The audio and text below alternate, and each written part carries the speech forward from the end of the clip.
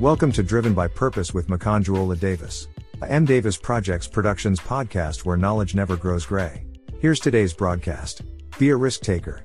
I am an accountant and by all indications, I can tell you that there's no business in life that doesn't involve risk. What we do or the consideration we have in going into any business is not without taking risk but by considering the one that is with minimum risk. We also try as much as possible not to put all we have in a business that we are only trying out for the first time or perhaps if the business is still very young.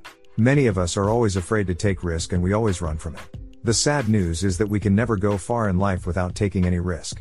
Would you believe if I told you that every day of your life or every step you take in life is a risk? Let me shock you. You take risk every day unaware and I will tell you how, which is the irony of your daily living. The food you eat is a risk because you're not sure if it will be poisoned or not. Remember, there are many who have been poisoned through food consumption. The motorcycle you ply each day is a risk. No insurance company will be willing to insure a motorcyclist because they claim they are too exposed to risk to be insured. The car or the vehicle you board is full of risk. Accident happens perhaps every day on the road, and likewise, who can tell when the next plane will crash land or when the next ship will capsize? My idea in life is never to speak to people's hearing but to their conscience, because people find it easier to break away from the truth spoken to their hearing but hard to break from the one spoken to your conscience.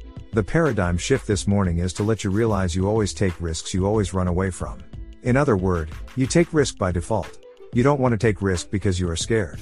Here is the good news: what scares you the most is connected to your success the most. So, before you go out this morning, be sure to face your fear, because there is enough that will scare you out there to discourage your dream. My prayer for you today: may the good Lord help you to humbly submit to His leading, and guide you to trust in His ways.